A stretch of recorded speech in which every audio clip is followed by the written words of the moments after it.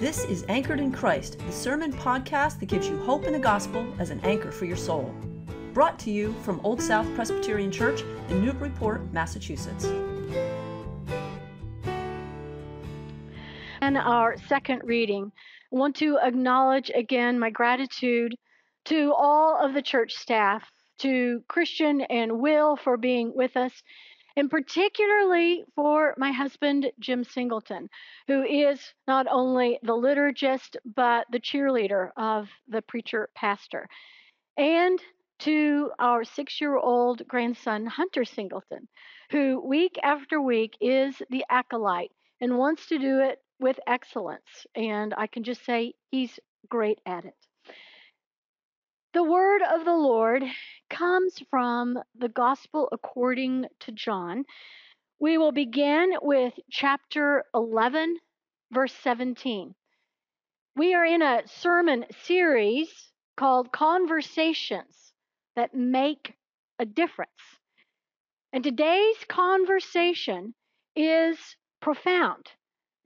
Jesus speaks of eternal things, eternal life, surrounding the death of his friend Lazarus. We begin with John 11, verse 17. When Jesus arrived, he found that Lazarus, who had already been in the tomb 4 days. Now, Bethany was near Jerusalem, some 2 miles away. Many of the Jews had come to Martha and Mary to console them about their brother. When Martha heard that Jesus was coming, she went and met him, while Mary stayed at home. Martha said to Jesus, while Mary stayed at home, Martha said to Jesus, Lord, if you had been here, my brother would not have died. But even now I know that God will give you whatever you ask of him.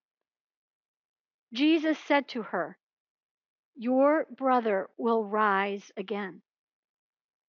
Martha said to him, I know that he will rise again in the resurrection on the last day.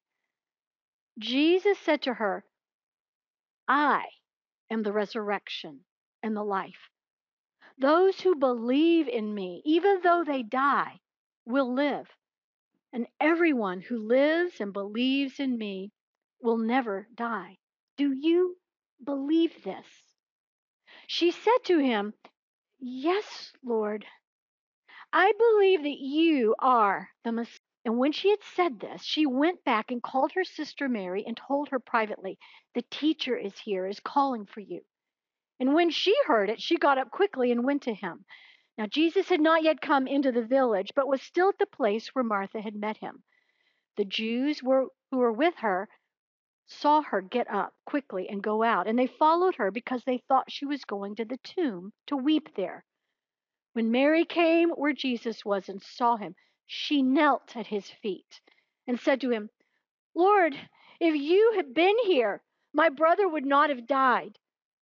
When Jesus saw her weeping, and the Jews who came with her also weeping, he was greatly disturbed in his spirit and deeply moved. He said, Where have you laid him? They said to him, Lord, come and see. Jesus began to weep. So the Jews said, See how he loved him. But some of them said, Could not he who have opened the eyes of the blind man have kept this man from dying?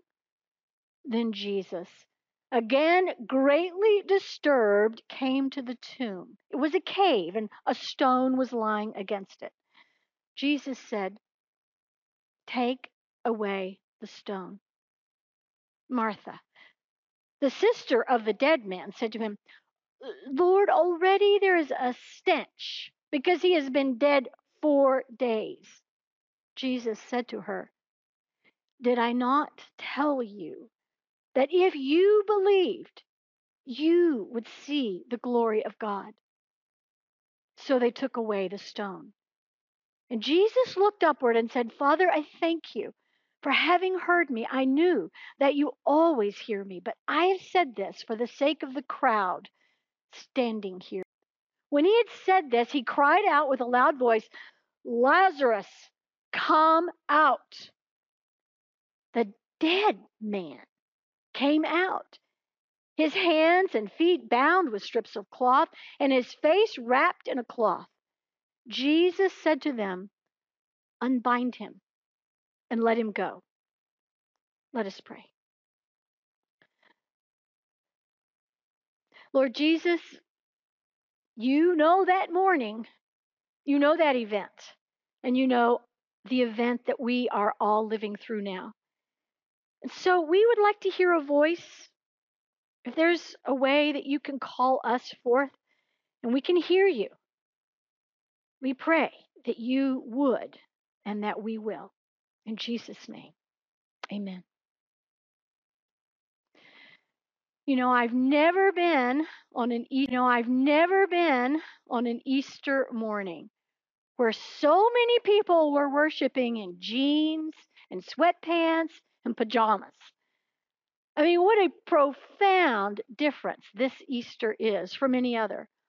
I cannot think of a time when we need to hear more a word of hope. During the mortgage crisis of 2009, Pastor John Ortberg, in his Easter message, reminded the church that for the past 2,000 years, people have not gathered on Easter morning to say, "The stock market has risen. It is risen indeed." Nor have they said, "The employment rate is risen."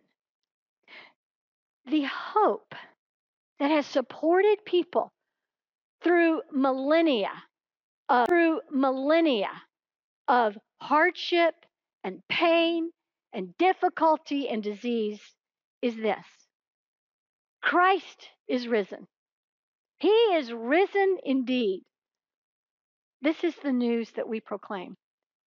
It is up to the minute relevant because of the resurrection.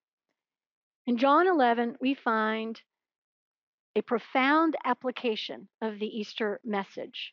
It's relevance. It's profound. And by that word profound, I mean it's extreme. It's intense. It's even severe. We find profound love, a profound question, and a profound command. Let's look at this profound love and how it's shown in this conversation that Jesus has. We did not read verses 3 through 5, but it's where a word is sent by the two sisters that Lazarus, the one that Jesus loves, is very ill. And it is part of Scripture that Jesus had a special relationship with his family. The three siblings were among his closest friends. When he and his disciples were near Jerusalem, they stayed in Bethany with Martha, with Mary, and with Lazarus. He was like family to them. So when Jesus heard that Lazarus was seriously ill, it says that he stayed where he was for 2 more days. Now, you would think that a best friend, hearing that his friend is in a dire condition, Mr. Compassion himself would take the first red-eye flight and get to Bethany as soon as possible. But he doesn't. Instead, he says, this illness is not leading to death. Rather, it is for the glory of God. Now, have you wondered where God is in this global pandemic? Is God showing up late? Is God present or involved? James Baldwin, 20th century African American author and playwright, said, "The Lord never seems to get there when you want him. But when he arrives, he's always right on time." The Lord never seems to get there when you want him, but when he arrives, he's always right on time. Those words hold true, but not until the end of Lazarus' story. Profound love revealed by arriving late? We shall see. We see, though, that profound love speaks life. The sisters are in deep grief. Over and over, they say, if you had only been here, this would not have happened. Jesus, in response, does not say, I'm so sorry. Instead, he speaks life. Your brother will rise again. I know, says Martha. I know that's going to happen. I believe it in the end, the last day. Jesus said, I am the resurrection and the life. Those who believe in me, even though they die, will live. Everyone who lives and believes in me will never die. Jesus speaks profound love by speaking of enduring eternal life. Now, he does not mean that we will not undergo physical death. Lazarus has already been dead for 4 days. Jesus means that those who put their trust in him, for them, death has no lasting significance. Physical death is the door into the age to come. Winston Churchill believed this. He knew his death was pending and he planned his funeral. It was held in St. Paul's Cathedral in London. At the end of the service, Churchill asked that a bugler high in the dome would play taps, the universal sign that day is over. And after a long pause, a second bugler up in the dome would play reveille, the military wake-up call. Why did Churchill want this? Because he believed in Jesus, the resurrection and the life. Though he die, he would live again. Profound love speaks life. Profound love does not just share the good news of life, it actually shares grief. Verse 33, when Jesus saw Mary weeping, and the Jews with her also weeping, it says he was greatly disturbed in his spirit and deeply moved. This word that is translated greatly disturbed is used of horses when they are alarmed and scared and their nostrils flare. Jesus is so sad, so upset, so angry with death that his nostrils flare. His body trembles in great distress. Jesus asks to be shown where Lazarus was buried. And when he sees it, he begins to weep. The crowd is amazed by the intensity of his emotion. Jesus weeps over the sickness and the death that is wreaking havoc on the earth today. Profound love shares grief. But then comes this profound question. Do you believe this? Jesus says again, I am. Those who believe in me, even though they die, will live. Everyone who lives and believes in me will never die. He asked Martha, do you believe this? How would you answer? How would you answer?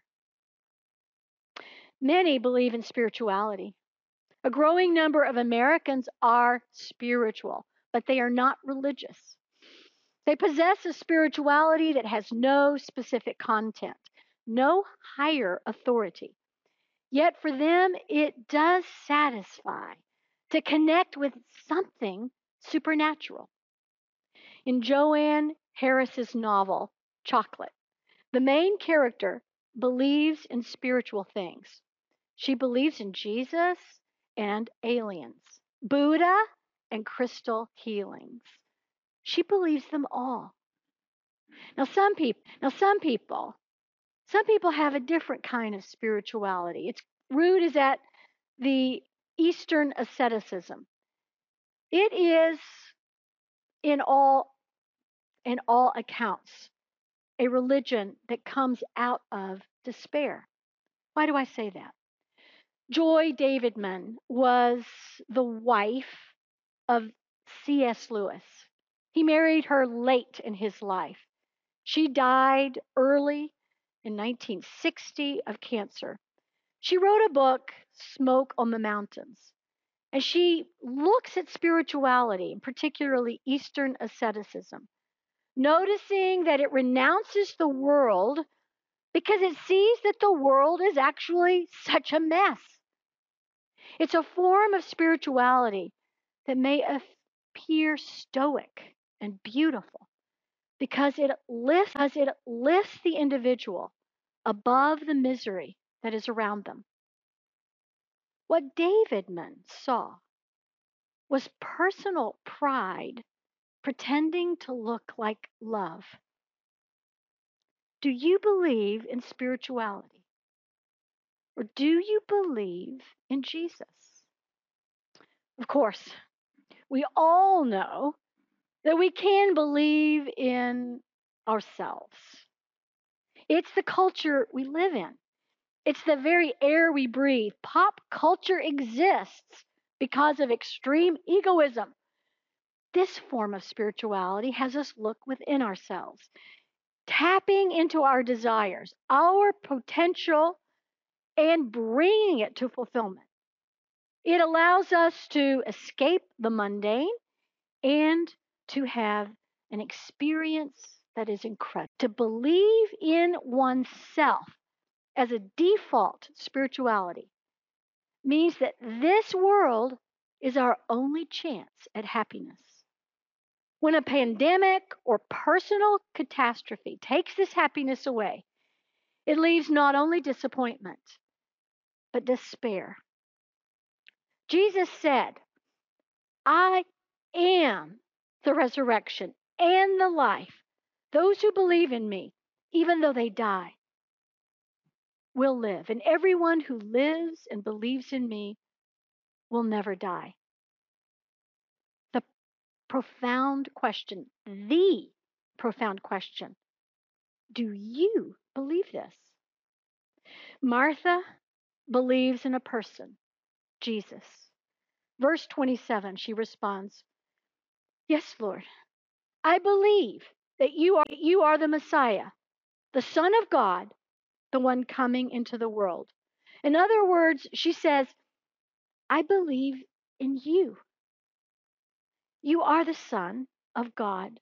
You are the Messiah of Jewish expectation, the one everyone in the world has been waiting for. Martha believes in a person, Jesus Christ. Is this all that Jesus asks of us? Mental assent to believe who he says he is? No, there is more to belief than that. There is trust. Trust enough to act on what Jesus says. And what does he ask? It's an imperative, it's a command. We come to that profound command. Take away the stone. Take away the stone. Jesus was standing right before Lazarus' tomb with Martha and Mary at his side, along with a large crowd of people. The tomb was hollowed out of the rock, and a cork, a stone, was like a cork that just fit right into the opening of the tomb. Lazarus had been in the tomb for 4 days. Jesus said, Take away the stone. What is one to do? Well, one can say, I can't. It's too unpleasant. That's how Martha responds at first. Verse 39, Lord, by this time there will be an odor. I think the King James Version nails it. It has two words, he stinketh. That's true. If Jesus gave such a command, what would you do? What stone would Jesus have you remove. It may be a stone covering something from your past, something that you wish you could forget. It may be unexpressed grief or a sense of inward shame. It may be unconfessed sin or unfulfilled longings or an ocean of pain or broken relationships. Maybe the stone is a stony heart. Behind that stone is only more stone. One response to Jesus' profound command is, I can't. That is where you are this morning. Another way one may respond to Jesus' command is, I won't. It would hold me to accountable. Every day, people defend themselves against God by walking away from the evidence that would hold them accountable to Jesus. Such people make unbelief as secure as they can. In 1996, Carl Sagan, after suffering through months of cancer and facing death, confessed, I know of nothing to suggest that Christian belief is more than wishful thinking. 4.5 centuries ago, John Calvin observed that unbelief is always proud and a despiser of God. But unbelief does not always break out into open conflict with God.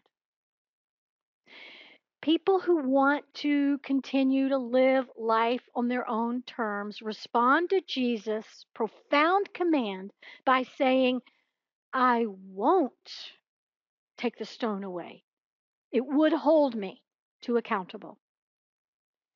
But there is a third response that's available to us, and that is this: I will take away the stone, as risky as it seems. And that's what Martha did. When first she said, I can't, Jesus replied, did I not tell you that if you believed, you would see the glory of God?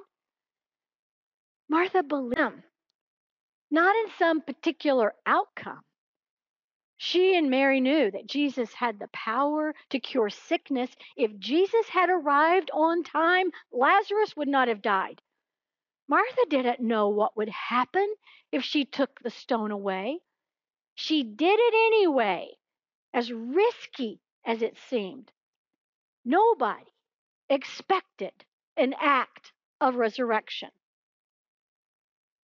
Ken Davis, he writes about a woman who looked out her window and saw her German Shepherd dog shaking the life out of their neighbor's rabbit. Her family did not get along with these neighbors, so this was going to be an absolute disaster.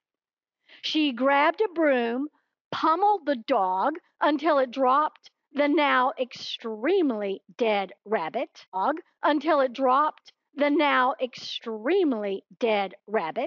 of its mouth. She panicked. She did not know what else to do. She grabbed the rabbit, took it inside, gave it a bath, blow dried it to its original fluffiness, combed it until that rabbit was looking good. She snuck it into the neighbor's yard, propped the rabbit back up in its cage.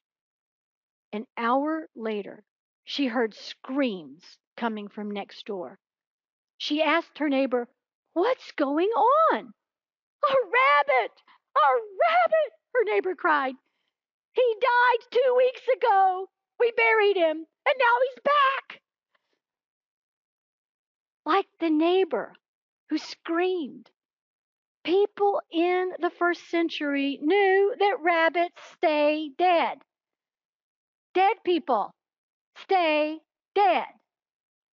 When Jesus commanded to take away the stone, nobody expected an act of resurrection. But Jesus called out in a loud voice, Lazarus, come out! And the one who was dead came out. Jesus said, unbind him and let him go. The profound love of God, arriving late, is right on time. Has Jesus delayed his coming in your time of need? The story's not over. He comes to all who ask and arrives right on time. And what do you believe? Spirituality? Yourself? Or Jesus? I invite you to examine the evidence found in this story. Is there a stone that way? A stone that allows you to forget? A stone of hardness or unbelief? Ask Jesus to help you take away the stone so that you may see the glory of God. If you take Jesus at his word, you will discover that God is alive. Jesus is alive and well, and you can be too. Nothing is too far gone. No sin is too grave. Nothing is too complex for God to do something about. This is profound. This is true. Death is not the end. The end is life. We can live because he lives. Christ risen indeed. Let us pray.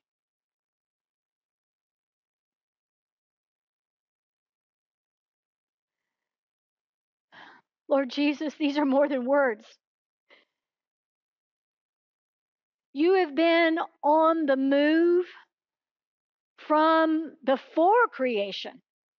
You entered into creation in Jesus Christ to redeem it. And in the resurrection story, we find that there is a supernatural power to change our lives and to bless this world.